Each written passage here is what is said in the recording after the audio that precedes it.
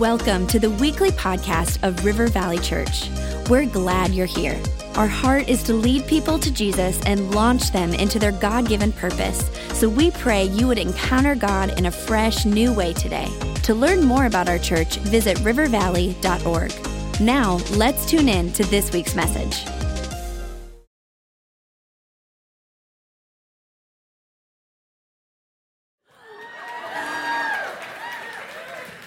Oh, man, I can't believe I'm here actually to tell you the truth. It is so God right now that I just feel, like Rachel said, she felt like God carrying her. That's how I've been since yesterday at 3 o'clock. I just felt God just was like, yep, because I said yesterday that part of the reason for doing this conference is because I want to invest in your life and I want you to find your purpose. And in these last few weeks when I've been struggling with my health, I've had this conversation with God that I know what my purpose is. And it's exciting when, God reveals that to you. But my purpose is to lead the women of this church and to invest in them and to love them and to pour into them. And that's what we do at this conference. And so I was getting really mad. Like when, it was funny when Charlotte was talking about praying for Noah in his room. Oh, I have been doing that all week long. I'm like, devil, this is my purpose, and you are not going to steal my purpose from me for this week.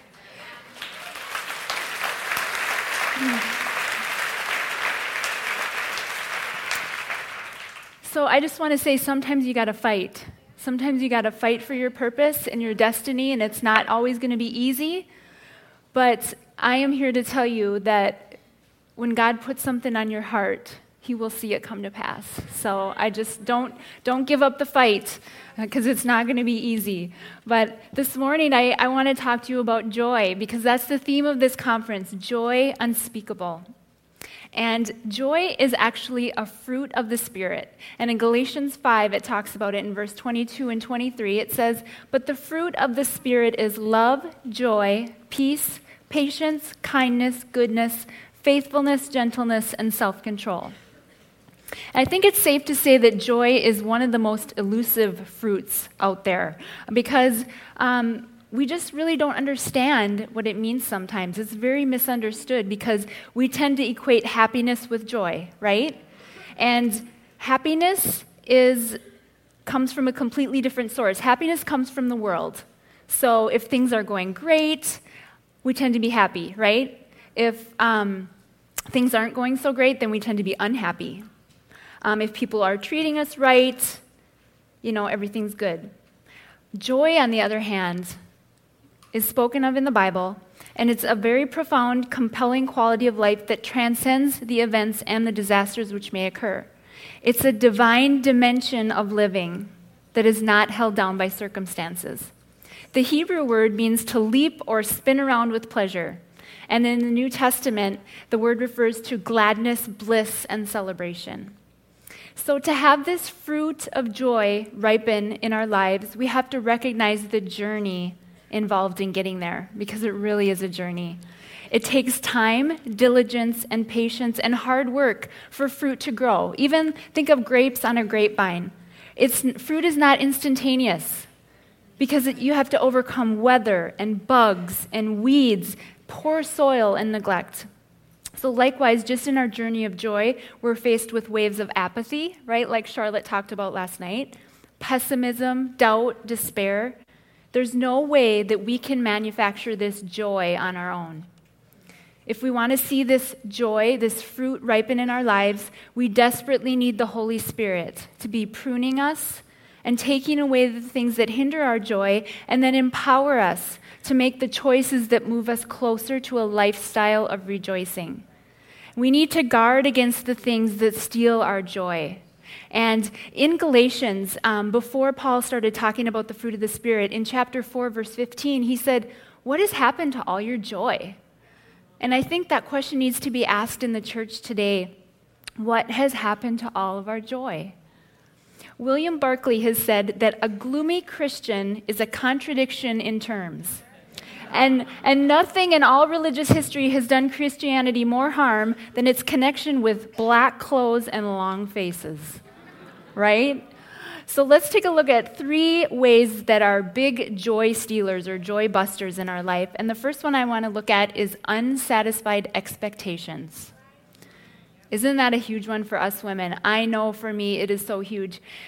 Don't you, like when you're getting ready to go on vacation, don't you just set, you're just so excited, you're thinking, and you set like these crazy expectations, like it's going to be the most amazing thing ever. And I know I've done that in the past, and you kind of come home from it and you're just kind of let down because you set these crazy, unrealistic expectations. Maybe you're just kind of discontent with where your life is at right now. Maybe your marriage isn't where you want it to be. Maybe your kids aren't living how you want them to live. Maybe you don't have everything you want. Maybe you want a better house or a better job or even a job for that matter, right? But I'm convinced that a spirit of discontentment can rob many of us of our joy. Listen to what Paul discovered, the secret of being content, in Philippians 4, verse 12. He said, I know what it is to be in need, and I know what it is to have plenty.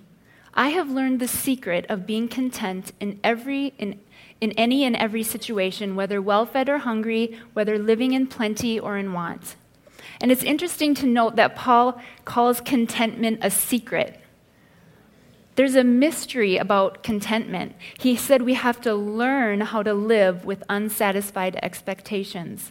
And we need to learn to live in plenty or in want. Because contentment doesn't come when we have everything we want, but when we want everything we have. Isn't that good?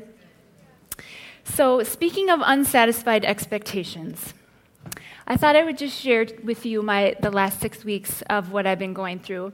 6 weeks ago, I went in to have my gallbladder removed, and I met with my surgeon. I had had a few gallbladder attacks. I knew what they were. My parents both had theirs removed, and they're just really uncomfortable. You feel really bloated, and it's just awful. If you've ever had one, it's just...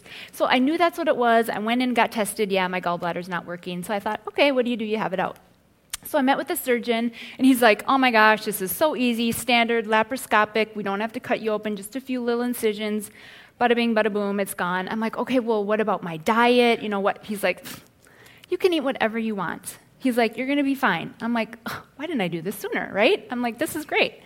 So those were my expectations going into surgery. And he said, 3-4 days, week max, you're going to be totally back to normal. So I'm like, this is great. And I'm thinking, in my mind, I put 3 days because I had the surgery on Wednesday and I had a wedding on Friday night. So I thought, I'll be at the wedding, no problem.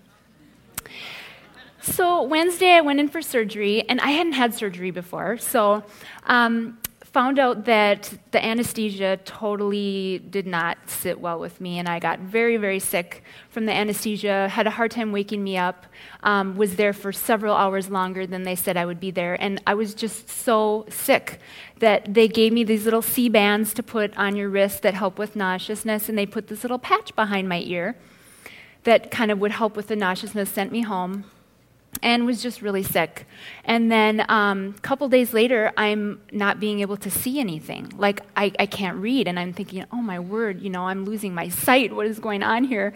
Well, then Rob read the little something about the patch, and it said it dilates your pupils. This little patch that for the nauseousness, right? So for 3 days, I could not read. I could not see anything. I couldn't see my phone. I couldn't read my devotions. I mean, this was 3 days of that, and I'm just like, this is ridiculous. So anyways, I'm still sick. I can't eat. I can't see. I'm just a mess.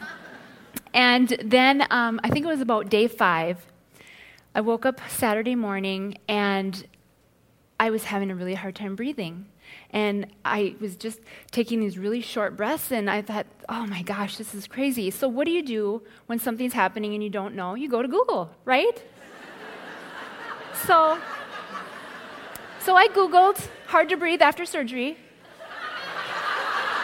And what comes up but a collapsed lung. It says sometimes after surgery you can get a collapsed lung. So I'm like, Rob, I have a collapsed lung. We have to go to the doctor right now. So Saturday morning, he's driving me to the hospital. I'm like, this surgeon was so wrong. I was just so angry with, my expectations were not being met here. So day 5, I'm in the hospital. They take x-rays, and they said, okay, here's the deal. When you have laparoscopic surgery, they have to pump you full of all these gases because they have to be able to see in there what they're doing. Okay, which makes sense. Well, then where are all those gases going to go? They're going to still be in your body, and they're going to cause pain everywhere, and there's a big line they could see on the x-ray of these gases that were causing me to have problem breathing. So, great. Gases, all right. I got the gases, I can't see anything,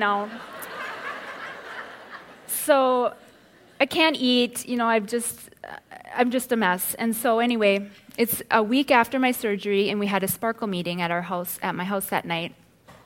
And all the girls came over for the meeting, and all of a sudden, my insides, I'm telling you, it felt like there was an explosion, and they were on fire. And I was literally at the meeting, the girls will attest to this, I was sitting like this at the meeting all night. I'm just like, what is going on? It just felt like it was on fire. So that was a week after. So that's coming and going. And I'm having a good day and a bad day. And 2 weeks after surgery, we were scheduled to go to New York for some ministry. And the day before we left for New York, I had a good day. And I'm just like, oh, finally, 2 weeks. This is it. I'm back on the road to recovery. I think I'm going to make it through New York. So the next morning, we get on the flight. And about halfway through the flight, all of a sudden, I get this excruciating pain, not the gallbladder pain, not the fire pain, different pain. Different, just a really, really sharp pain. I'm like, okay, so I'm kind of leaning over in my seat, all the way there. And we get there, and I spend the rest of the day in the hotel, just kind of doubled over. And the next morning, we're going to go out for a walk because we're going to go to Central Park, and it's a beautiful day before the ministry event starts. So I get halfway down the block, and I'm just like totally doubled over. I was in so much pain. Back to the hotel. Anyway, pretty much our whole New York trip was me in pain. And I was so thankful that one evening I wasn't in pain, and that was the evening we actually had scheduled to go to the U.S. Open, which was one of my goals in life. I always wanted to go there. And so I'm just so thankful that God blessed me that night with being healthy enough to go. So it was a great night. Next day it got worse, and then Sunday morning Rob was preaching at a church in New York. And it was, they didn't have a building, so they were meeting in just a building in New York. And by this time, I was crying. I was, doubled over. So I ended up on a couch down in the basement of this building in New York while he was up preaching.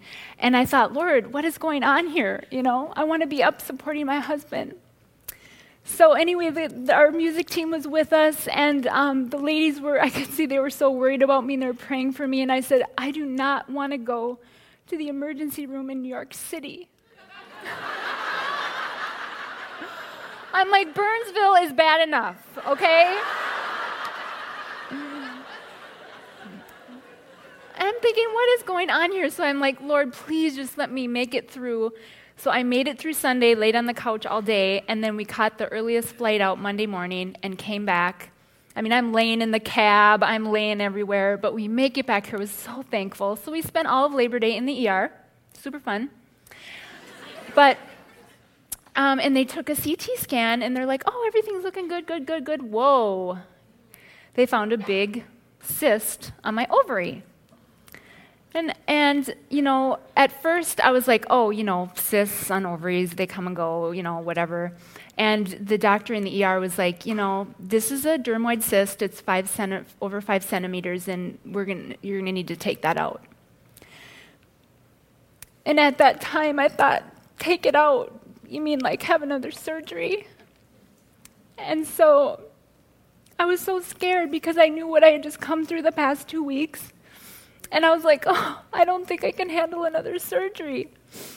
So, Rob was there. He's like, we're going to get through this. We got to get it out, So I had the second surgery that Friday. So Monday I was in ER, had surgery Friday. And this time I'm like, no patch. I want to be able to see. So I learned no patch, but then there was more of the other, very, very nauseous. Actually worse the second time around. But you learn. And the first time my mom's called and said, I'm coming and staying with you, you're having surgery, I'm like, unrealistic expectations, right? Mom, don't even come. Couple days, I'm going to be fine. Second time around, Mom, yeah, come on. So my mom, who is sitting right over here, is so amazing. She came and stayed with me for a whole week. And she just fed me and sat with me. Oh, so my mom came and stayed with me for a whole week. And I learned so many things. I learned I have the most amazing friends in the world. I know Christy and Sally have just been bringing me food and books and cooking, and they set up this little room for the conference, and they brought in my slippers, and they're just amazing. And just so many friends that have stopped over, and the prayers, I can't tell you. I'm sitting here today because of the prayers of all of you and those, around the nation, our friends in ministry that have been praying for me. Because it's just crazy. I really still don't know what's wrong. I'm just not able to, I have no appetite. I'm not able to really, I've lost some weight and haven't been able to gain anything back. So still not really sure what's wrong. But I'm here, and I'm just so thankful for that. And whatever happens is...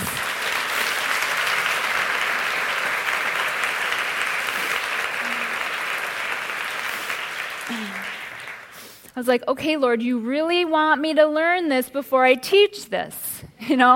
Joy despite the circumstances, right? So I can tell you when it comes to satisfied expectations, I am so there. And I am eating gluten-free, and I am taking supplements, and I am doing all this stuff, but just trying to get better. So the second thing that can steal our joy is unresolved conflict. Now, I could not say anything better than what Charlotte talked about in that first session. It was just absolutely incredible. But it's true that our joy evaporates when we allow conflict between ourselves and another person. And when someone's offense against us occupies our mental and emotional attention, we have nothing left over. And anger clouds the eyes of our heart, and it obscures our view of God, and it drains away our joy. In Hebrews 12:14-15, it challenges us not to allow those relational issues to fester because the bitterness can set in. And it says, make every effort to live in peace with all men and be holy. Without holiness, no one will see the Lord. See to it that no one misses the grace of God and that no bitter root grows up to cause trouble and defile many. So I'm just going to leave it at that. She covered that so amazing this morning. We just can't just keep itemizing people's mess-ups, okay? Because the fruit of joy will be squashed in your life. And Paul recognized the link between joy and unity in Philippians 2:2 when he said, then make my joy complete by being like-minded, having the same love, being in one spirit and purpose. All right, the third thing that can steal our joy. Oh, sure. I can't even have the platform for one time. I'm just going to give an update. She is fine. Oh, good. And she passed out. She said whenever she hears about medical things, she passes out. Oh, and sometimes in the doctor's office, she passes out. So she's fine. I'm just letting you know. And we're glad. I didn't even get gory, did I? And did I? You got an assist on that one, but I just she's fine. She's fine. I'm glad she's fine.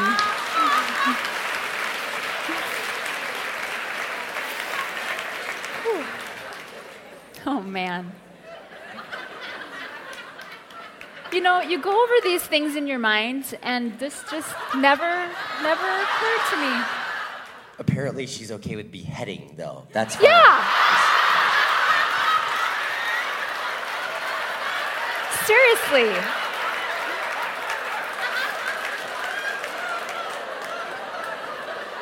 Oh.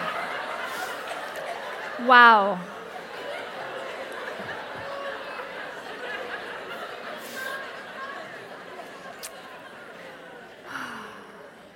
Okay. Unconfessed sin. Number 3. The third joy buster is perhaps responsible for chasing away more joy than anything else because guilt can just kill your joy, right? Sin can send joy far away. And David understood this very well when he was attempted to ignore the promptings of the Spirit. And in Psalm 32, 1-5, it said, "Blessed is he whose transgressions are forgiven, whose sins are covered. Blessed is the man whose sin the Lord does not count against him, and in whose spirit is no deceit. When I kept silent, my bones wasted away through my groaning all day long. For day and night your hand was heavy upon me. My strength was sapped as in the heat of summer. Then I acknowledged my sin to you and did not cover up my iniquity. I said, I will confess my transgressions to the Lord, and you forgave the guilt of my sin." And I love how this psalm ends, because after David owns his sin, his joy returns. Notice in verse 11, "Rejoice in the Lord and be glad, you righteous. Sing, all you who are upright in heart." So he was not able to rejoice and experience the joy of the Lord until he confessed his sins. And it's very similar to what David wrote in Psalm 51, 7-8. "Cleanse me with hyssop, and I will be clean. Wash me, and I will be whiter than snow. Let me hear joy and gladness. Let the bones you have crushed rejoice." Now, Billy Sunday once said that the trouble with many men is that they have just enough religion to make them miserable. Because if there is not joy in religion, you've got a leak in your religion.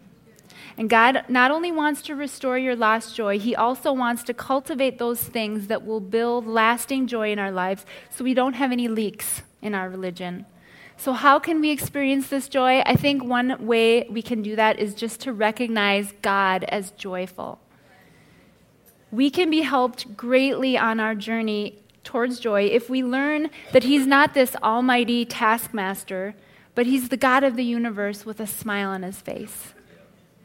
When I first read Zephaniah 3:17, I had to read it several times because it was just a new thought. But listen to how God feels about you. "The Lord your God is with you.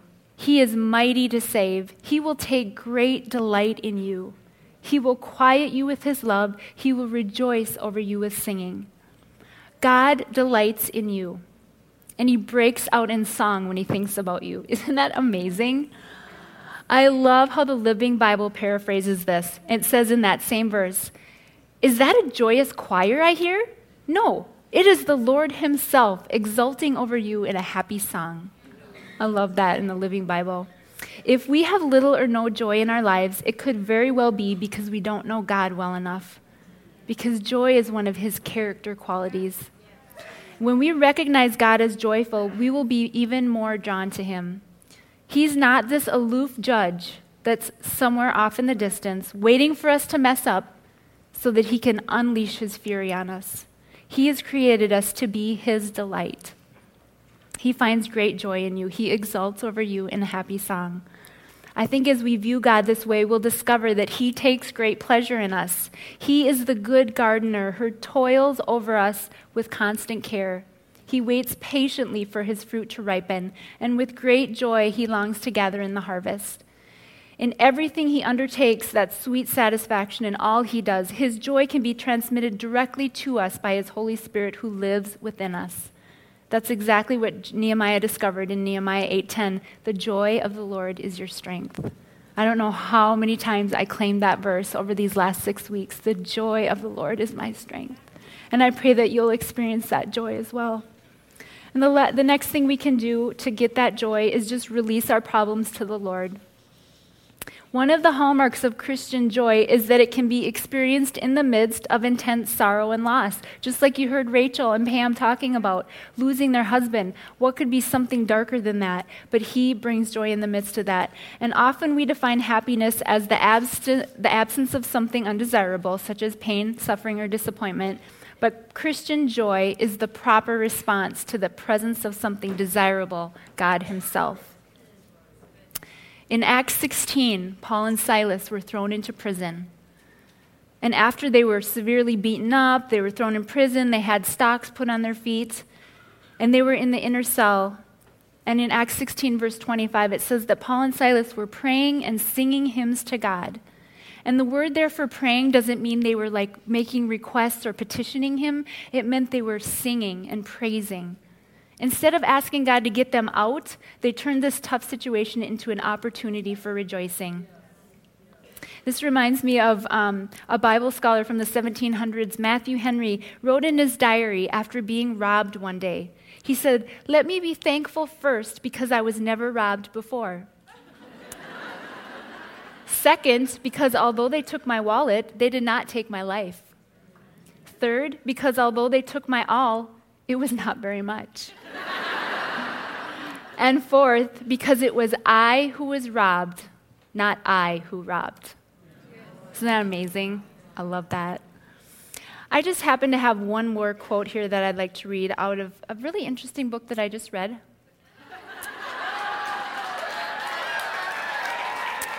Called Change Before You Have To by my husband. It's his first book and actually comes out next week to the church, so we're super excited. But there's an amazing section in here that I just had to read because it fit in so perfectly. It says, "Isn't that interesting that the joy of a better future will motivate people to change while fear will not? Note how God's word describes the strength. The joy of the Lord is your strength." We just read that, Nehemiah 8. It doesn't say the fear of the Lord is your strength. It says the joy of the Lord is our strength. The joy of making God happy. The joy of living an abundant life. The joy of being what he wants us to be. That's our strength. Are you catching this? It's a vision for a better future. It's us saying, "God, I want to do what you want me to do, and I want to have the joyful life, the God-filled life, the life that doesn't worry about my outward circumstances." Joy is independent of all those outward things. You're saying, "God, I have the joy in my life because I know who I am, I know where I'm going, I know that you have a plan for me and a purpose on earth, and I have a vision of making a difference and being more like you as I go through this life.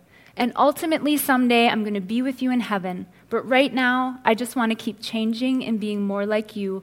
I want to make you smile. The joy of the Lord is our strength." Love that. So the only way to have that kind of thinking is we just got to change our attitude and release our problems to the Lord. Because he's in charge, we can have joy no matter what happens. And Paul put it this way in 2 Corinthians 7:4, "In all our troubles, my joy knows no bounds." And James 1:2 challenges us, "Consider it pure joy whenever you face trials of many kinds." You know, I never really understood that verse because I always thought it meant, when trials come along, you're supposed to be happy, right? And that's not what it's saying. It's saying you still have that solid joy in you that no matter what happens, you know.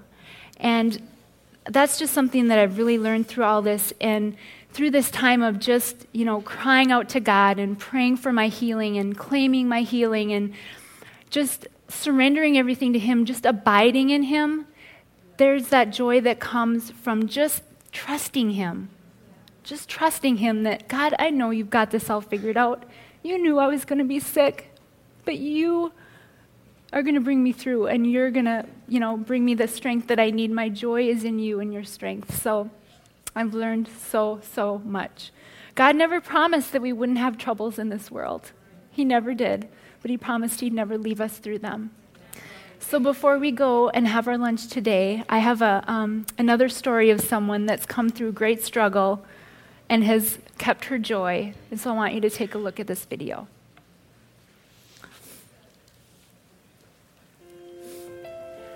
He didn't want to talk about it. He said, "I'll be home at the end of the week and we can talk about it then." But one thing he did say was, "I just don't want to be married anymore." Those words are very hard to hear. It was at that point that I got my family involved, and I just said, "We need to pray. He doesn't want to be married anymore, and I don't know what to do." When I got married the summer after my sophomore year, I thought everything was going to be great. We were going to live happily ever after. It seemed perfect. And it was not long after we got married that I realized that he was not who he said he was. He started to not come home at night. And when I would ask him about it, he would get defensive. And it seemed like he just didn't want to be there. He was doing more traveling for work and went to another state for a few months. And it was during those few months that I barely heard from him. And it came to a point where I said, I can't do this anymore. You have your son and me here, and we never even hear from you. Then right at the end of the conversation, I said, there's just one more thing I need to ask you. And I said, have you cheated on me? And he told me he had cheated on me in a lot of different ways.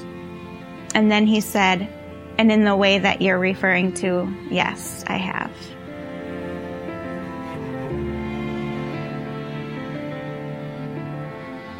And that was such a blow. I went into the kitchen and just fell on the floor. So I didn't know what to do with that information. How do you process that? What do you do with that? After a few minutes of that,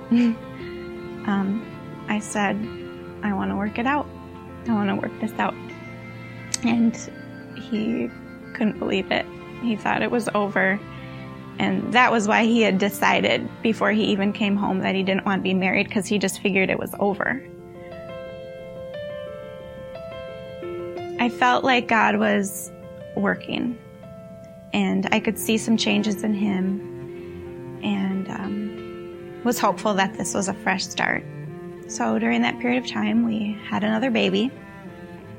About a year or so into that, things started to seem like they were changing again.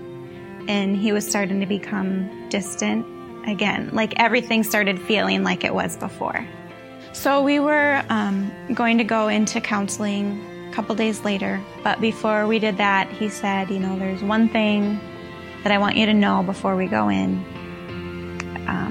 I want you to know that I cheated on you again. But that's all that I feel comfortable saying. The rest I want to tell you in front of a counselor. So when we got to the counseling appointment, we just started talking about that, and I asked him what more he had to say. And it was there that I found out that he cheated on me with multiple different women. And that pretty much changed the whole thing. Because if somebody can lie for that long about those kinds of things, how do you ever trust again? Where do you even start? And so then I started praying a little differently. And I said, God, what's keeping me from filing for divorce? Why am I not after all of this? And he so clearly said, because you're afraid. And I was like, whoa, I am. I'm totally afraid. I don't want to be a single mom. I don't want to be divorced. I don't want that stigma that I feel goes along with that, or can go along with that. You never want to believe that everything that you have is dead, and to let it die. That would mean letting everything die that we had together over the last 7.5 years. So that's when I checked the box for a divorce rather than a separation. I realized that it's not a matter of thinking yourself into a state of peace or a feeling of joy, because then it becomes all about you. But it's a matter of surrendering it all the heartache, all the trouble, all the day-to-day trials, laying them down and saying, God, I don't have joy on my own. I don't have peace today. So you fill me with that. You infiltrate my life with your peace and your joy. Divorce didn't mean the end of my life. It didn't mean the end of all my hopes and all my dreams. Being a single mom doesn't mean that you can't impact the world for God. It doesn't mean that there's no more hope for you. I have so many dreams and hopes and so much excitement in my life. I don't know if my life is long enough to fulfill all of them. That's true. It's a true statement. That's great.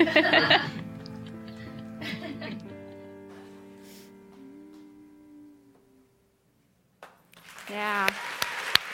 Lindsay, we love you. I know you're in here somewhere.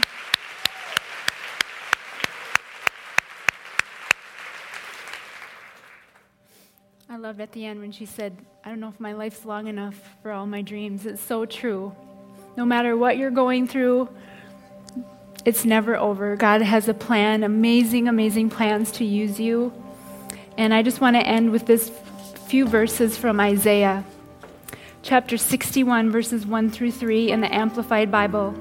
It says, the Spirit of the Lord is upon me because the Lord has anointed and qualified me to preach the gospel of good tidings to the meek, the poor, and the afflicted. He has sent me to bind up and heal the brokenhearted, to proclaim liberty to the captives and the opening of the prison of the eyes of those who are bound, to proclaim the acceptable year of the Lord and the day of vengeance of our God, to comfort all who mourn, to grant consolation and joy to those who mourn in Zion, to give them an ornament, a garland, a diadem, a sparkly diamond of beauty instead of ashes, the oil of joy instead of mourning, the garment of praise instead of a heavy, burdened, and failing spirit, that they may be called oaks of righteousness, lofty, strong, magnificent, distinguished for uprightness, justice, and right standing with God, the planting of the Lord, that he may be glorified.